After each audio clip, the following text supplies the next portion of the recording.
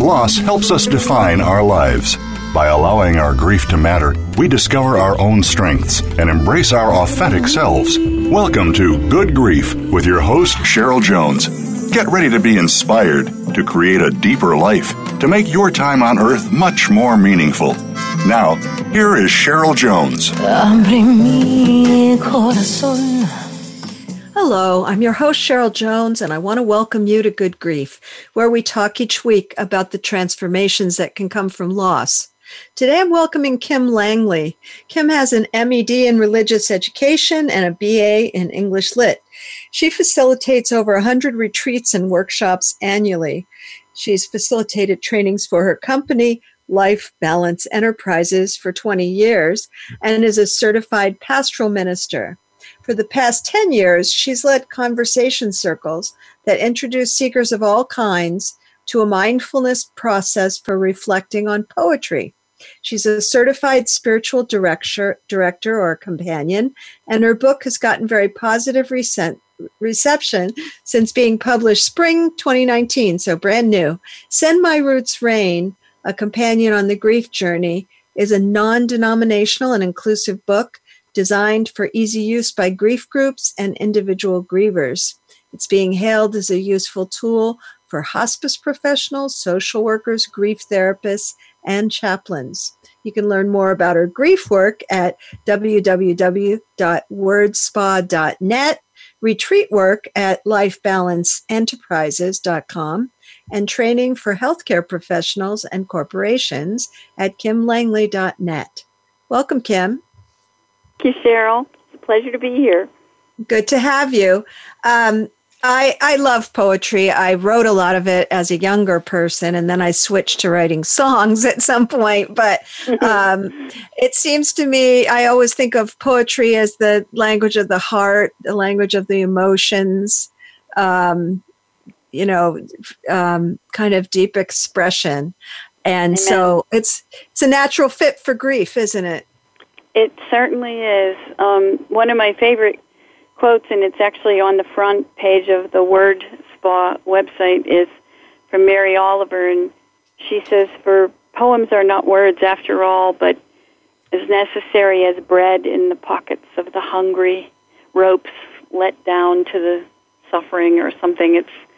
She really captures. She's such a beautiful poet and knew quite a bit about grief herself. She did indeed, and she turned her grief, her sadness, her struggles into something that benefits, all of us, really. She didn't waste her pain. Mary Oliver never wasted her pain. That's an interesting comment for this show, isn't it? Because yes. I have the idea, which having read your book, I think you share, that stuff happens and we either make something of it or we don't. That's a sort of a human choice, whether we're going to actually mine those fields or not. Yes? I think so, yes. In fact, early in the book, in the prologue, I realized I needed to come clean about my own kind of orientation toward life, my philosophy. And one of the things I was a little nervous about saying, but said anyway, was I don't really believe that everything happens for a reason. I know a lot of people do. I'm not one of them. I think difficult things happen to good people, and then the choices start. So it's all about choosing love or fear over and over. If I could say more than 100%, I would agree with you. I mean, there's a tyranny to thinking that everything happens for a reason. Then what's that reason? And why would there be a reason for terrible things? Yes, exactly. I mean, run that idea down a little bit, and it kind of starts to get, ugly is the word that comes to me. I don't like to criticize something that is foundational for so many other people, but I do think it gets you in trouble too, especially when it comes to suffering. Well, what I've noticed, since you are a spiritually oriented person, is that sometimes when people have that kind of philosophy, or have the philosophy, which is very akin to it, that if they do good, good will come to them. Yes. That's a related idea. Then there's a sense of real spiritual abandonment when really terrible things happen. Absolutely. And actually, you know, I want to make clear from the outset, I suppose, that when I use a word like God, I mean God as others understand God. You know, I am a believer myself, but I also respect that for some people God can mean the more or the ground of our being, but there are many ways to see that. Having said that, I feel that the abandonment issue is huge. I did dozens of interviews while I was writing this book because I really wanted to incorporate the wisdom of others, you know. And so many people, I would end each interview saying, what's one thing that you learned from your own loss, and what's one thing you think I should tell people that they probably don't know and that's making their grief harder? And over, I heard, don't say things like, everything happens for a reason, because then if they believe in a personal God and you run that down, it makes God into a tester, a giant tester, and that's not very kind of mean, right? It's kind of mean, yeah. And it can drive a lot of people away from an enormous source of support to them during grief because they think, or they've been taught to think, you know, God caused this thing. I just don't believe that. There's not one cell in my body that believes that. I was raised to believe that, but I have a different stepped away from it, huh? I did step away from that, yes. And so we could say that a quite extraordinary accident happened while you were writing this book, which is that you experienced a lot of loss. I did. Gosh. Yes. Well, I mean, the intersection of about how the book came about, or? Yes, I would, but I did get the impression reading it that you headed into it, and I wanted to ask how you headed into it, but then after you were already writing it, experienced quite a bit of loss. Was that accurate? It is accurate. Thank you for being a careful reader. So I'll be brief, but I was actually working on another book, a different book, about how to lead poetry circles for significant conversation. I had been leading them for over 10 years and was consistently amazed at how people who come from very different backgrounds could have very satisfying conversations, spiritual conversations, using poetry as a springboard, partly because poetry is about, you know, your deeps, like it's in your head, but it's also below the neck, so to speak, and It's not about theology, so it's not just in the head. So people with just a little encouragement can resist the urge to correct one another or get excited about the rightness of their own beliefs. And rather, they pretty easily learn how to make I statements like, for me, it's like this, or this is my spiritual experience. So I thought, boy, this is something the world really needs, knowing how lonely people are and how challenging people find connecting on more than a superficial level. This is important. So I started that book. And then one of my friends, who's a UCC minister, saw in a magazine that there was going to be a conference at Yale on how to use poetry in ministry. And she said, Kim, you should go to this. This is your tribe. You probably like people there, huh? Right. So as often happens when there's a nudge from God or the universe, I spent 2 weeks trying to talk myself out of it.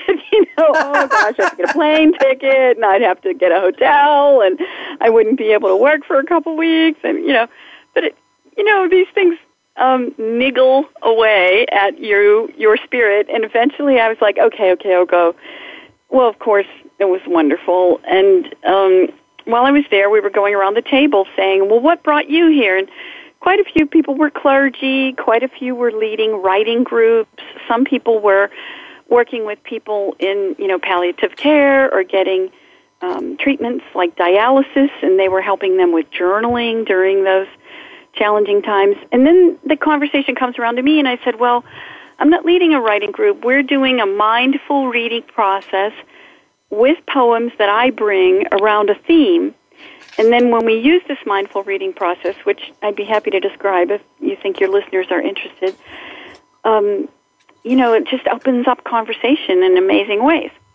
And so after I talk a few more minutes, the conversation moves on, and the woman sitting next to me leans over and says, well, I'm an acquisitions editor for Paraclete Press, and we have a book on grief that's doing very well, and we're looking for something to follow it up with. Do you have any poems on grief?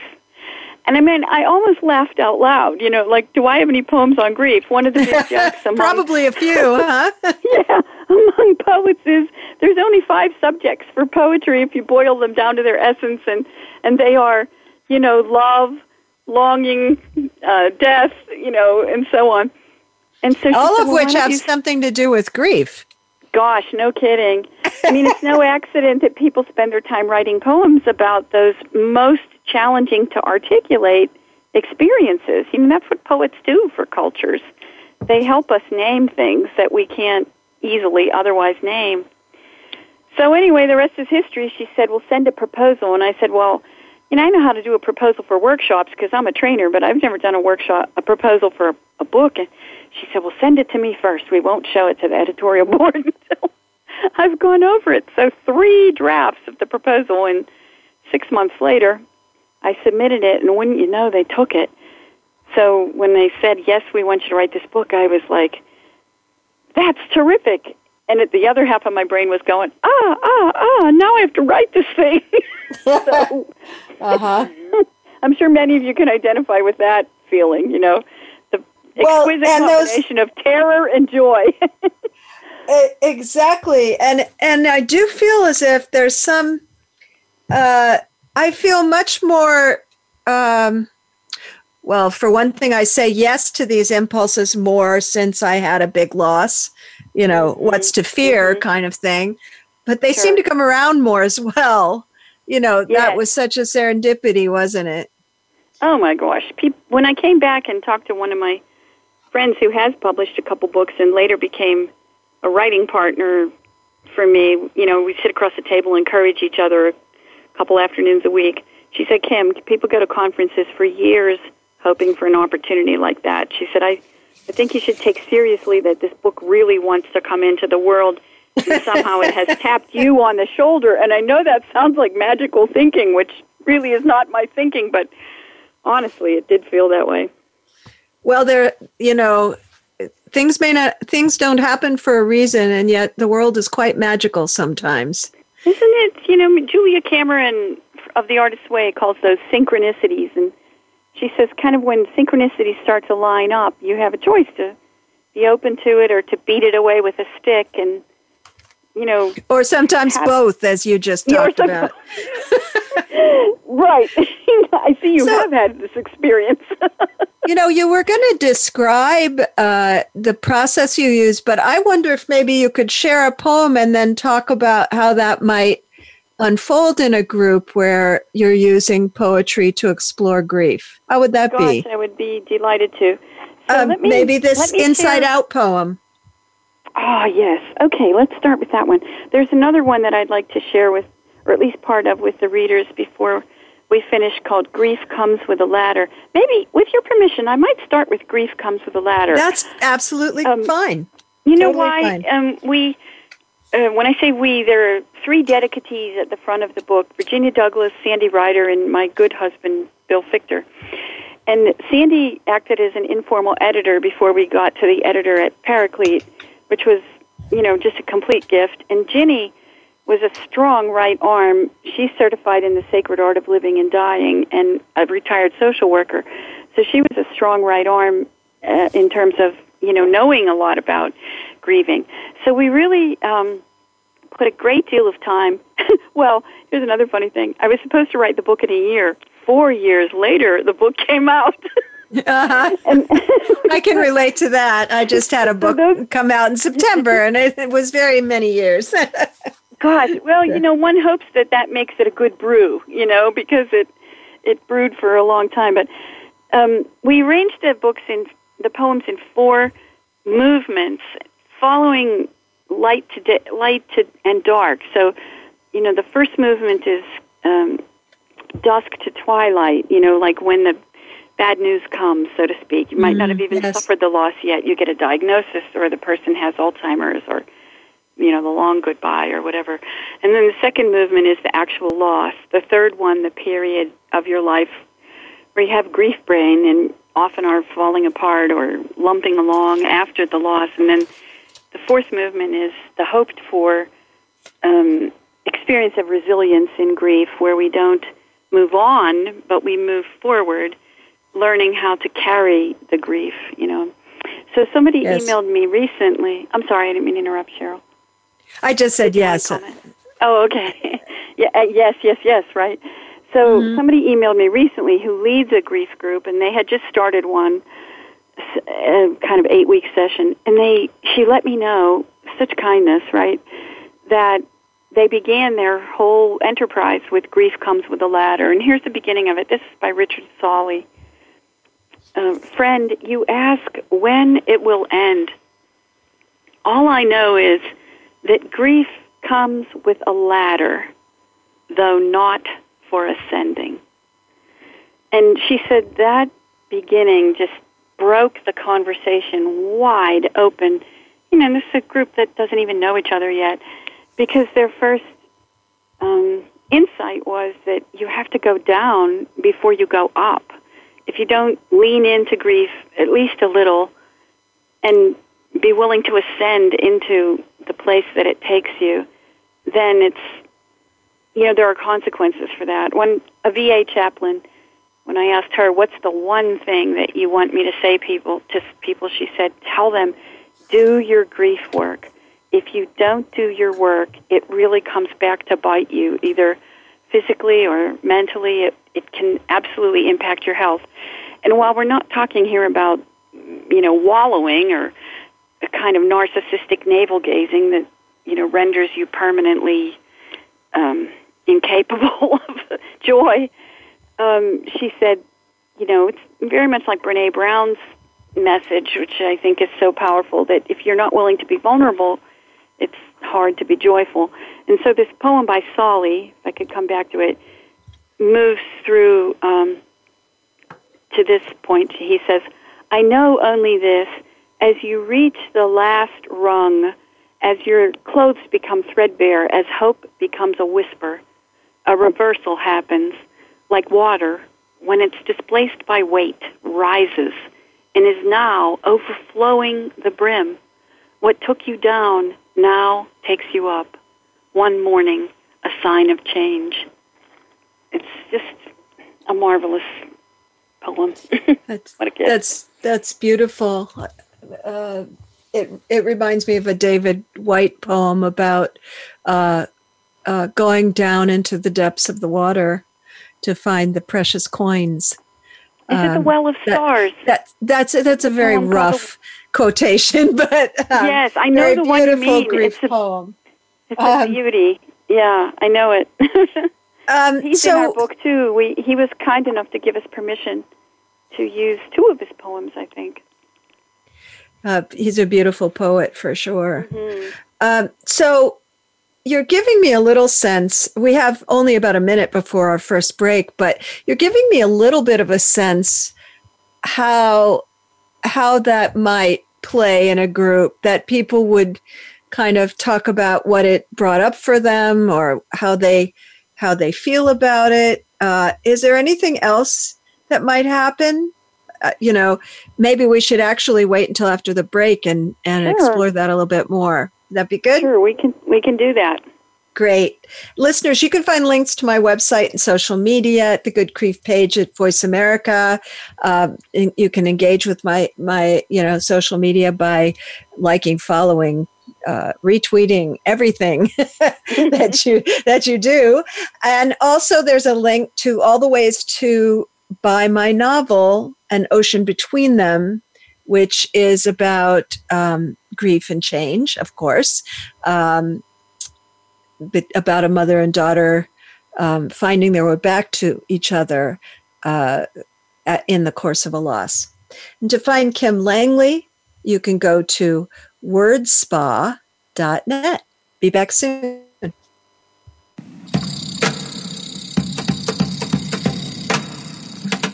Think you've seen everything there is to see in online television? Let us surprise you. Visit voiceamerica.tv today for sports, health, business, and more on demand 24/7. Have you stopped to think seriously about hypnosis? Hypnosis can set you on your way to better health, can free you from anxiety, phobias, and so much more. Join host Inez Simpson for Hypnosis Everywhere, Inez Simpson and the Simpson Protocol. This show is for anyone from the experienced hypnotist practitioner to the merely curious. Inez Simpson offers tools and insights from the whole world of hypnosis, with guests and open discussions. Hypnosis Everywhere, the Simpson Protocol, airs live every Wednesday at 11 a.m. Pacific Time, 2 p.m. Eastern Time on Voice America Health and Wellness. What sets apart VoiceAmerica.tv from the other video content providers on the Internet? Choice and flexibility means that you can host your video content live or on demand on the main VoiceAmerica.tv channels through your own branded media player or your own private TV channel. We support multiple media formats, so all of your video content can be in one place. We offer a number of advertising and video packages. For more information, visit VoiceAmerica.tv. If you think you've seen online TV like this before, let us surprise you. Relationship issues? Anxious? Parenting challenges? No more. Learn how to live your best life. Tune into Straight Talk with top psychotherapist, relationship, and anxiety expert, Sandra Reish. In this program, you'll learn how to transform your challenges into effective solutions, whether it's relationships, parenting, anxiety issues, or other life traps that you struggle with. Sandra will show you how to change them and how to live the life of your dreams. Listen every Thursday afternoon at 6 p.m. Eastern Time and 3 p.m. Pacific Time on the Voice America Health and Wellness Channel. Your life, your health, your network. You're listening to Voice America Health and Wellness.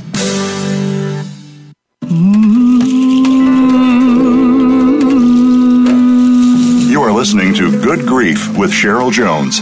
To reach Cheryl or her guest today, please call 1-866-472-5792. That's 1-866-472-5792. You may also send an email to CherylJones@weatheringgrief.com. Now, back to Good Grief. Welcome back to Good Grief. I'm here with Kim Langley, editor and author of Send My Roots Rain. And before the break, Kim, you read a piece from that beautiful poem, The Ladder of Grief, I believe it's called. And we were planning to just talk some about how you might jump off from a poem like that in a group. How that looks when you use a poem to catalyze conversation in a grief group. Sure. Well, let me start simply, I suppose, by saying that this 4-year project was a little more complex, perhaps, than it could have been, only because I was so determined to meet the needs of two different audiences. One, the group of individual grievers who would pick it up and use the reflections on the poems as journaling prompts, because each reflection is short, less than a page, but is full of questions for people's own reflection. And they can do that alone, or they can do it in a grief group. So people have said to me that when a grief group wants to stay together after they've had kind of an initial introduction to grief, which many funeral homes and cancer support centers and so on do, that this book is ideal for staying together because it helps you get past the first layer. And that was a huge compliment to me. At a book signing at the Cleveland Clinic recently, a woman came in who's working many years in palliative care, and she now has people that she mentors in palliative care. And she bought 7 copies, one to give to each of her graduating mentees, because she is instructing them to use it as families are keeping vigil or as families are having meetings to consider the course of care or their anticipatory grief, those families that are ready to say, we know we're going to lose you, and we want to talk about what that time is going to be like, and what are your wishes, and so on. And so I believe with, my whole heart that poetry has a kind of alchemy about it. It's, Mary Oliver, when she won the Pulitzer Prize, she was interviewed and many times, and somebody asked her a question I would have asked her, which is, how long does it take you to write a poem? And she thought about it for a minute, and then she said, well, for a poem of one page, I probably invest about 100 hours. I mean, think about that. That's a lot of word smithing, That's Yes. a lot of working to get it right. And I think that's why poetry has this alchemical effect. I've had many people come who say, I don't get poetry, or, I didn't have a good experience with poetry in school. And I urge our listeners not to be biased by that, because I don't have a lot of patience for poems either that you need a glossary and a directory to understand. And so we read about 1,000 poems before we choose the 70. Choosed? I don't think that's a word. Chose the 70 that are in the book, because we wanted them to be accessible but not simple. So they have layers, and they allow you to get at the complications of grief, but they're not, you don't have to bang your head against the wall to get something out of them. So we urge people in the prologue of the book, don't ask yourself, what does the poem mean? Ask yourself, what does the poem bring up in me? Which words or phrases resonate with me? Or which ones repulse me? Sometimes the good energy is in the part that makes you go, yuck, no. Sometimes that's the place to explore. Am I responding to what you're asking me, Cheryl? Yes, you are. It reminds me of a teacher I had. He's been dead quite a while now, but he used to say, no language can ever capture experience, but poetry gets the closest. Oh, amen. And maybe music. Somebody said that for sure poetry is what music would be if it could be, and I think you could reverse that. Music is what poetry would be if it could be. Yes, it's a different experience, though, because at least for me, poetry is a much quieter experience than music, for example. Than music, yeah. Yes, I would agree with that. I would agree with that. It kind of, I guess that's kind of obvious a little bit. No, I don't think so. It might not feel that way for everyone. I mean, if I've learned anything over these years, it's that poetry is a deeply personal experience, and what moves one may leave another untouched. It's quite amazing. Now, of course, I picked poems that gave me that click in the chest, that feeling. For sure. And after leading groups for so many years, I hope I have an ear for that. But only recently, people wanted to talk a little bit about some poems at one of the book signings I did, and so we took up a poem in the book called Widows, and it's wonderful. I'm pretty sure that one's by Louise Gluck. There's an index in the back of the book for people in hospice or social workers, people leading grief groups, clergy, funeral directors, and so on. It's been selling really well with those folks, and we hoped it would, and that's why we put an index in so our readers can find Widows. But the gist of Widows is an opportunity to talk about family systems and how they're impacted by grief. And we read it mindfully, reading it aloud twice, and with a little silencing between each time, and then people chose a word or phrase. That's the process for mindful reading. Read it out loud, let it fall on your ears, take a quiet moment to let it settle in, and maybe read it silently again. Then a second voice reads it however they want, perhaps with a different speed or emphasis or accent on the words, for example. And then another moment of silence to take in that or auditory experience of the poem. Then people hold the silence while they speak their word or phrase into the middle, whatever moves them. And then another moment of silence, and then we discuss it. So we went through that process with Widows, And they were a little slow to begin discussing. And I said, how many of you liked this poem? And about 3/4 of the hands went up. And I said, how many of you disliked or very much disliked this poem? And a few hands went up. And so I said, hey, it's okay, like, art is personal.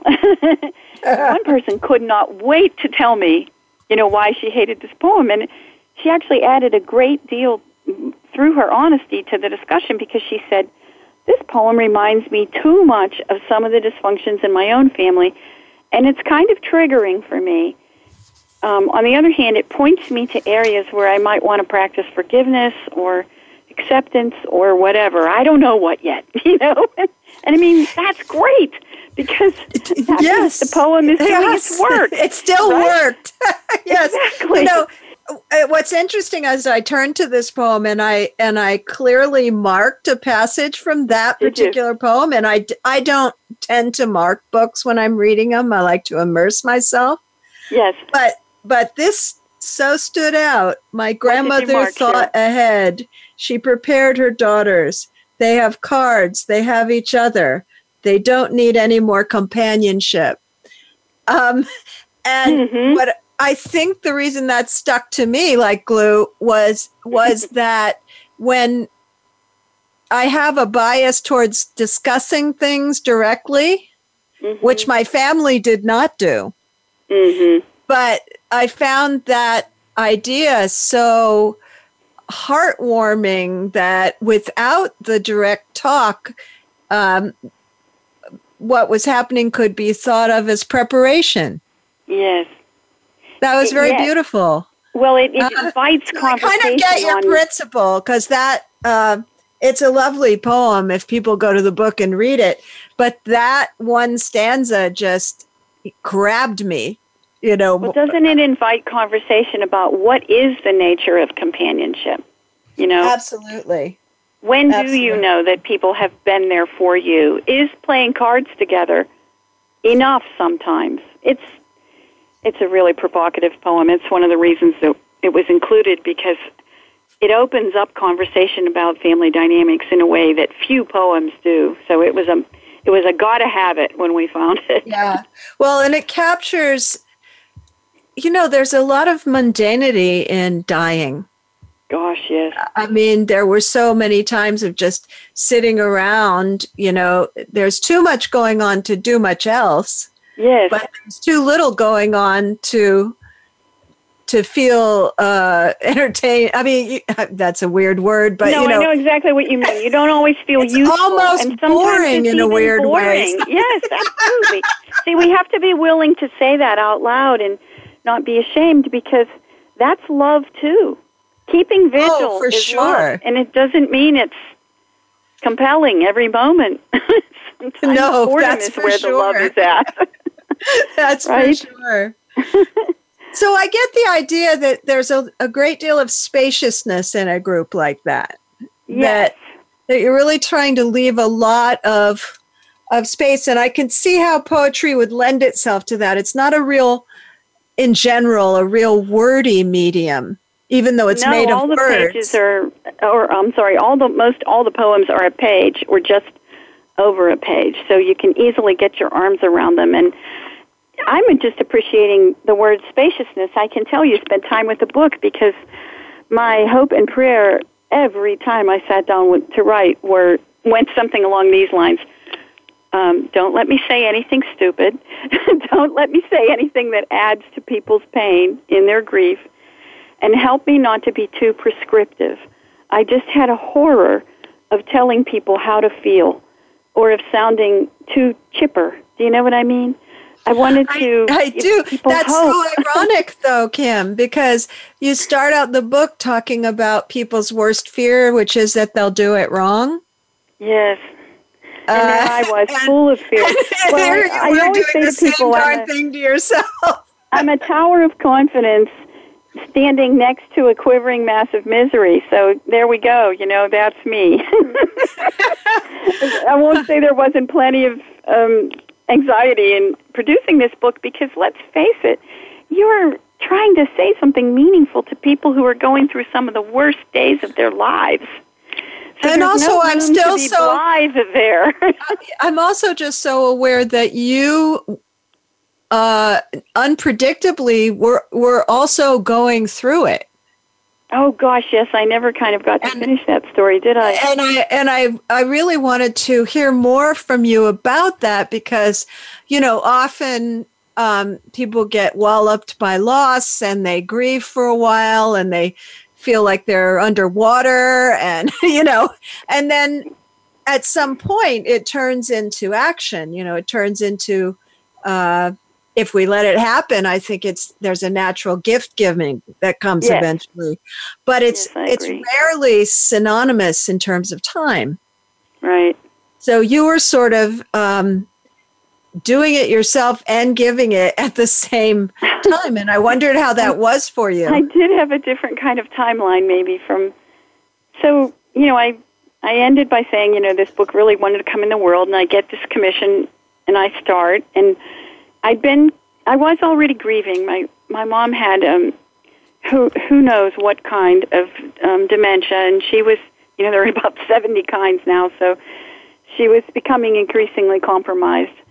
And so I really, when I got the commission to do the book, it really felt like a call because I'd already been grieving for about 6 years. If any of you have done that journey, making the long goodbye, every time you hang up, it's easy to just get off and cry because that person who you knew and loved is not that same person. You still love them, but by the end of a dementia journey, they're hardly recognizable anymore as the person who used to comfort you, Yeah.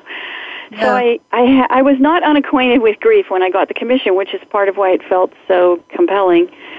And then after I'd started working on the book and was still in the process of selecting poems and so on, hadn't even written any reflections yet, I learned that a friend had gotten an ALS diagnosis, and we had been out of touch for quite a while. We were both raising kids, and we were both professionals and had our own businesses. She was a dentist, and I'm self-employed as, full-time trainer. So we were busy women, but we always liked each other. So a mutual friend told me about this diagnosis. So I reached out to her and said, hey, I hear things are changing for you. Do you want to have a cup of coffee? And she said, yes. Well, that was the beginning of really my journey with her for over 2 years until the end.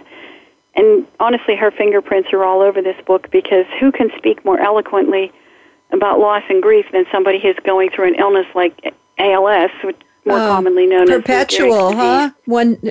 Each day must be a loss. It is.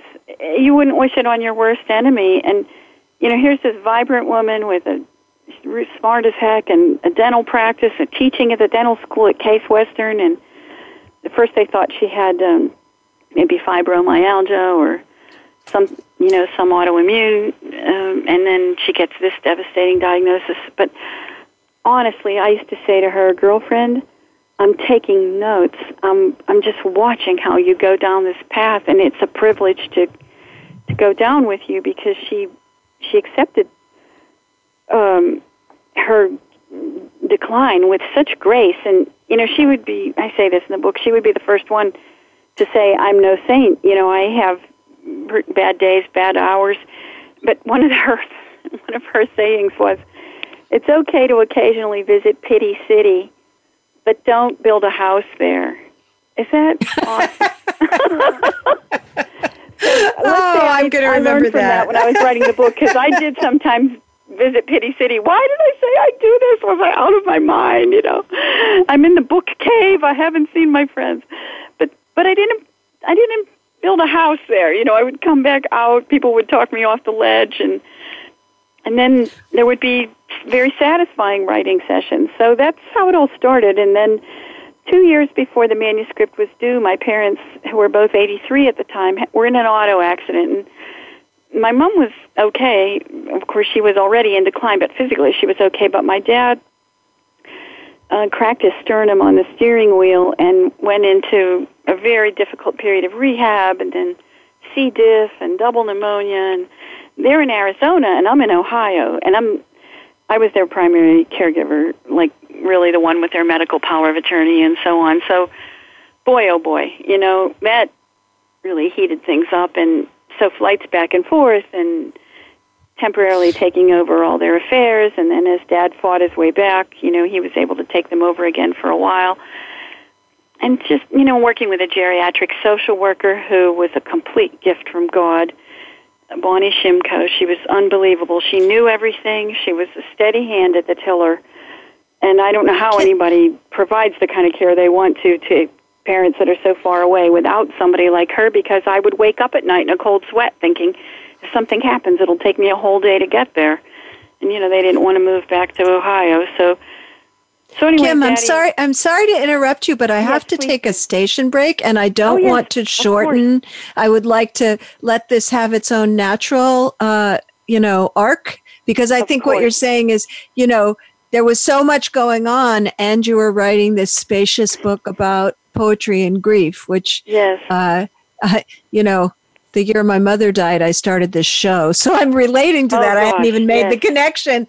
Yes. So when we get back, let's talk more about all of that.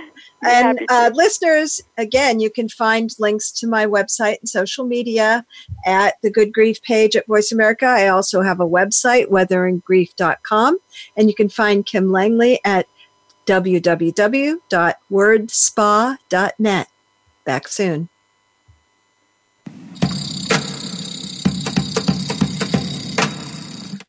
Become our friend on Facebook. Post your thoughts about our shows and network on our timeline. Visit facebook.com/Voice America. Ready to transform your health and your world? Join host Melissa Alexander for Insight Living with Vitality. Melissa and her guests go behind the scenes on what it takes for practitioners and clients to transform themselves and others. She provides insight to medical procedural breakthroughs, available product resources, and explains lifestyle choices designed to improve and expand your vitality. It's time to get rid of that baggage, remove those blockages, and prevent buildup from hindering your progress in life. Tune in every Monday at 10 a.m. Eastern Time, 7 a.m. Pacific Time on the Voice America Health and Wellness Channel. Healthcare has been a major part of news stories today, with one thing that has been consistent: inconsistency. Both healthcare providers and patients have to work around and get used to a constantly changing set of rules and issues. Nurses have historically been left out of this decision-making. Listen to Once a Nurse, Always a Nurse, Exploring the World of Nursing with host Leanne Meyer. Health professionals, we invite you to share your ideas and experiences while listening to experts in various areas of nursing. Listen Mondays at 1 p.m. Eastern, 10 a.m. Pacific on Voice America Health and Wellness. Explore the power of natural healing with Howard Strauss. Join us each week for an informative program that'll help you learn effective healing methods using natural remedies. Howard's guests include top researchers, authors, and experts who will share their views on a variety of natural products and healing methods that really work. Tune in to The Power of Natural Healing with Howard Strauss, Mondays at 11 a.m. Pacific Time, 2 p.m. Eastern Time on the Voice America Health and Wellness Channel. We're making it easier to listen to the Voice America Talk Radio Network wherever you go. In addition to listening live, you can check out information about your favorite talk show hosts, discover new talk show personalities, add shows to your list of favorites, and listen to all of our show archives on demand, all from your iOS, Amazon Kindle, or Android device. Download it from the Apple App Store, Amazon, or Google Play, and get ready to tune in. The Voice America mobile app, powered by Aircast. Opinions, options, answers. You're listening to Voice America Health and Wellness.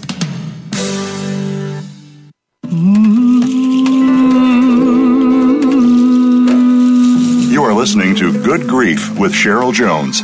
To reach Cheryl or her guest today, please call 1-866-472-5792. That's 1-866-472-5792. You may also send an email to CherylJones@weatheringgrief.com. Now, back to Good Grief. Welcome back to Good Grief. I've been talking with Kim Langley, the author and editor of Send My Roots Rain. And during the break, Kim, I was kind of sharing that I was laughing at myself because I asked you how you wrote this book while you were having so much loss. And then, of course, it occurred to me that I've done that many times, that I started this show when my mom was she was diagnosed with pancreatic cancer. She lived for 9 months, and this show was a new baby. It was the first year of this show when I was doing that. And I do feel that there's some way that actually helped me a great deal. Yes, to be sort of immersed in the work while I was also experiencing a loss. I agree. I would, I really believe you have to do your grief work, and not all your grief work happens after the loss. So me writing, you doing the radio show, it keeps you from sliding into a state of denial, which is not that helpful, and you really do your anticipatory grief work. We're such a grief-denying and death-denying culture that a lot of people don't even know the term anticipatory grief. But it's a huge I certainly do, as you can imagine. Right? Yes, yeah. And I'm sure most of your listeners do too. So that was helpful. Then I'm learning kind of what's normal and what isn't, which helped because, like many people, I was exhausted and it was hard to concentrate. And let me finish the story. So then my parents were doing pretty well again, and then my dad's hip broke, resulting in a fall. And he went into the hospital, and he was the incurable optimist. So I talked to him the night before surgery. He said, everything will be fine. Now, mind you, he's 85 by now, so he's, there's always risks of surgery at that age. But we had a really nice, what turned out to be last conversation. I told him I loved him, and he goes into surgery the next morning, and he comes out with flying colors, and then he has a massive stroke. So I get the call from the geriatric social worker, your dad's had a massive stroke. We're life-flighting him to Phoenix. It doesn't look good. I jump on the plane in my gardening clothes. I looked like, as my mom used to say, I looked like the wreck of the Hesperus. Listeners should look that one up. That's an old poem. I haven't heard that in a long time. But that's what I look like. So I show up at, neurological ICU looking like, oh, gosh. Anyway, he went right into hospice. His brain was so damaged. And,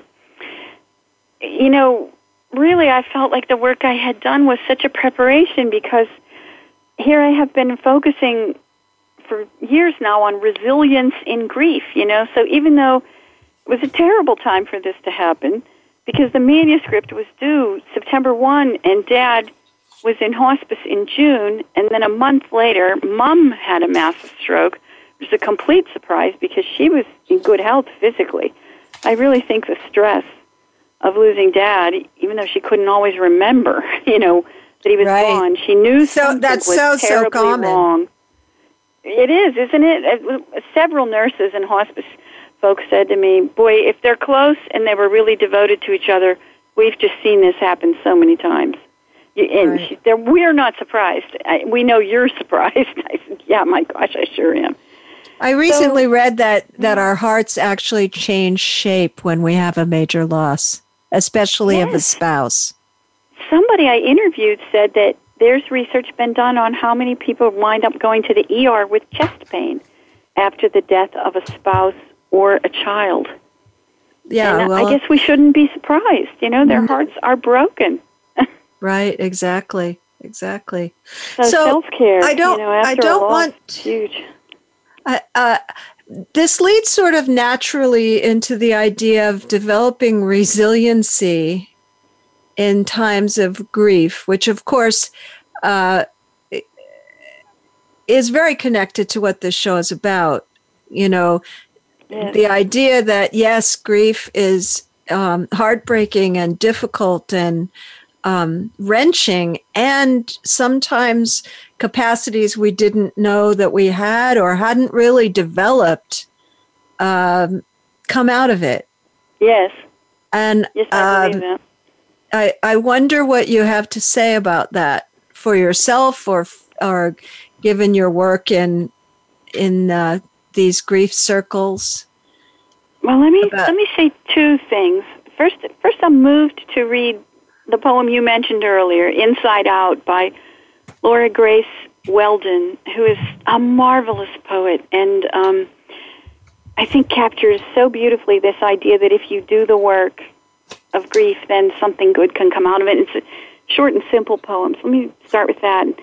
And then I'll tell you a little bit about how I tried to do some of that work. Wonderful. So, Inside Out by Laura Grace Weldon. I commend her to your listeners. Only by snapping open scarlet runner bean pods do we see that they are lined with fuzz, shaped to each vividly hued bean like a viola case to its instrument. Only by slicing open a trout are its bones revealed, lined up like pews facing the back of a moving church, its scripture, stories of what came before. We see stars only in the darkness, feed a flame only by burning, fuel our bodies only with what lived. You'd think we'd see a pattern, yet we are surprised when loss tilts our world, life stream into waterfall. We're told grief ebbs when all we want to do is bring sorrow's fullness out in the sun's cleansing light. Lay it on the rocks. Let it air. I think that poem really captures my spirituality and philosophy of grief, that whatever comes, lay it on the rocks, let it air. I mean, I'm a recovering perfectionist. I could give you the phone numbers. You're of trying my to do imperfection husband. Perfectly, right? Well, Brene Brown is my best friend. Let's put it that way, because she gets me. And so here I am trying to do right by my parents. I love them. I'd walk through fire for them. There were various complicating circumstances that really didn't make that easy. And at the same time, I'm knocking myself out to do right by them as each decision needs to be made and each visit and so on. I'm doing what a friend who's a chaplain said, the Buddhist notion of the second arrow. The first arrow is the thing that happens to you, the crummy thing that happens to you, and it's like, whack, ooh, somebody take this arrow out of my chest. The second arrow, you fire yourself into yourself. And it sounds something like, how could I be so upset about this? Why am I not coping better? Or, after I had moved heaven and earth, well, that sounds braggadocious, and I don't mean to, but I mean, it was intense for a while. And my kids and husband, they were amazing. I'd have been a puddle on the floor without them. And, we had to get my mom settled. We didn't know she was going to die a month later, so they flew down, and we're trying to go through their home in 5 days. And, Dad has just passed, and we need to have an estate sale so we can save every penny for Mom's care. And, oh, my gosh. So the kids are saying to me, Mom, you are a machine. Like, how are you doing this? We're putting in 16-hour days going through everything. I'm saying, I don't know. I'm skating on grace. I'm just... I know that feeling. Please pray or send white light or whatever your spirituality is, send it my way. I'm doing okay. I'm keeping my head above water. If it is kind of hard, I'm skating on grace. That was my constant refrain. So even when I was in hospice with the two of them, I really, really tried to beef up my gratitude practice. Like, this stinks. Nobody wants to be in a hospice with people they really love. On the other hand, look at this staff. Look at the respectful and loving way they're swabbing my mother's mouth and giving her a bath. And look at how beautifully the architect designed the rooms so that each room has a window that looks out onto something green and a bird feeder in front of every room's window, so that while you're sitting vigil, you can watch the birds come and go. It's like the worst days of your life, and yet there were so many things to be grateful for. One day I was, just stroking my mom's hair. We only have a few minutes left, just so you're aware. Sure. I was stroking my mom's hair and singing to her, and I thought, behind the staff, the nursing school, behind the nursing school, the founders and the benefactor, behind the doctors, the, hospitals that trained them. I mean, there's just a web of gratitude all around. It was moving, and it was sustaining in a way I can hardly describe. People don't talk about that, do they, Kim? That's such a familiar feeling to me. It was right up there with sadness in grief for me, but probably because I had such a long time getting ready, Yes. But yes, that's really familiar to me. It's bittersweet. It's exquisite and painful and beautiful at the same time.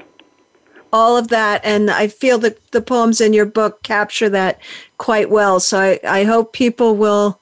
I think it's so nice to not always be kind of talking in linear terms, to have ways to absolutely just feel how we're feeling. So I want to thank you a lot for being with me today. And the pleasure was dipping all a little mine. Thank bit into the poetry of grief. Thanks so much. Thank you, Cheryl.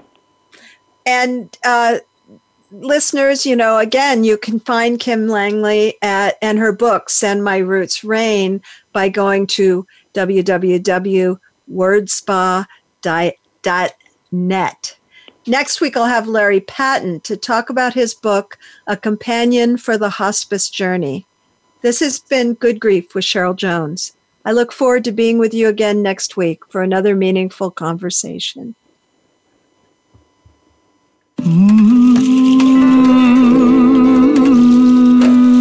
Thank you so much for joining us for Good Grief. Please come back next Wednesday at 5 p.m. Eastern Time, 2 p.m. Pacific Time for another edition featuring your host, Cheryl Jones, on the Voice America Health and Wellness Channel. Have a meaningful week.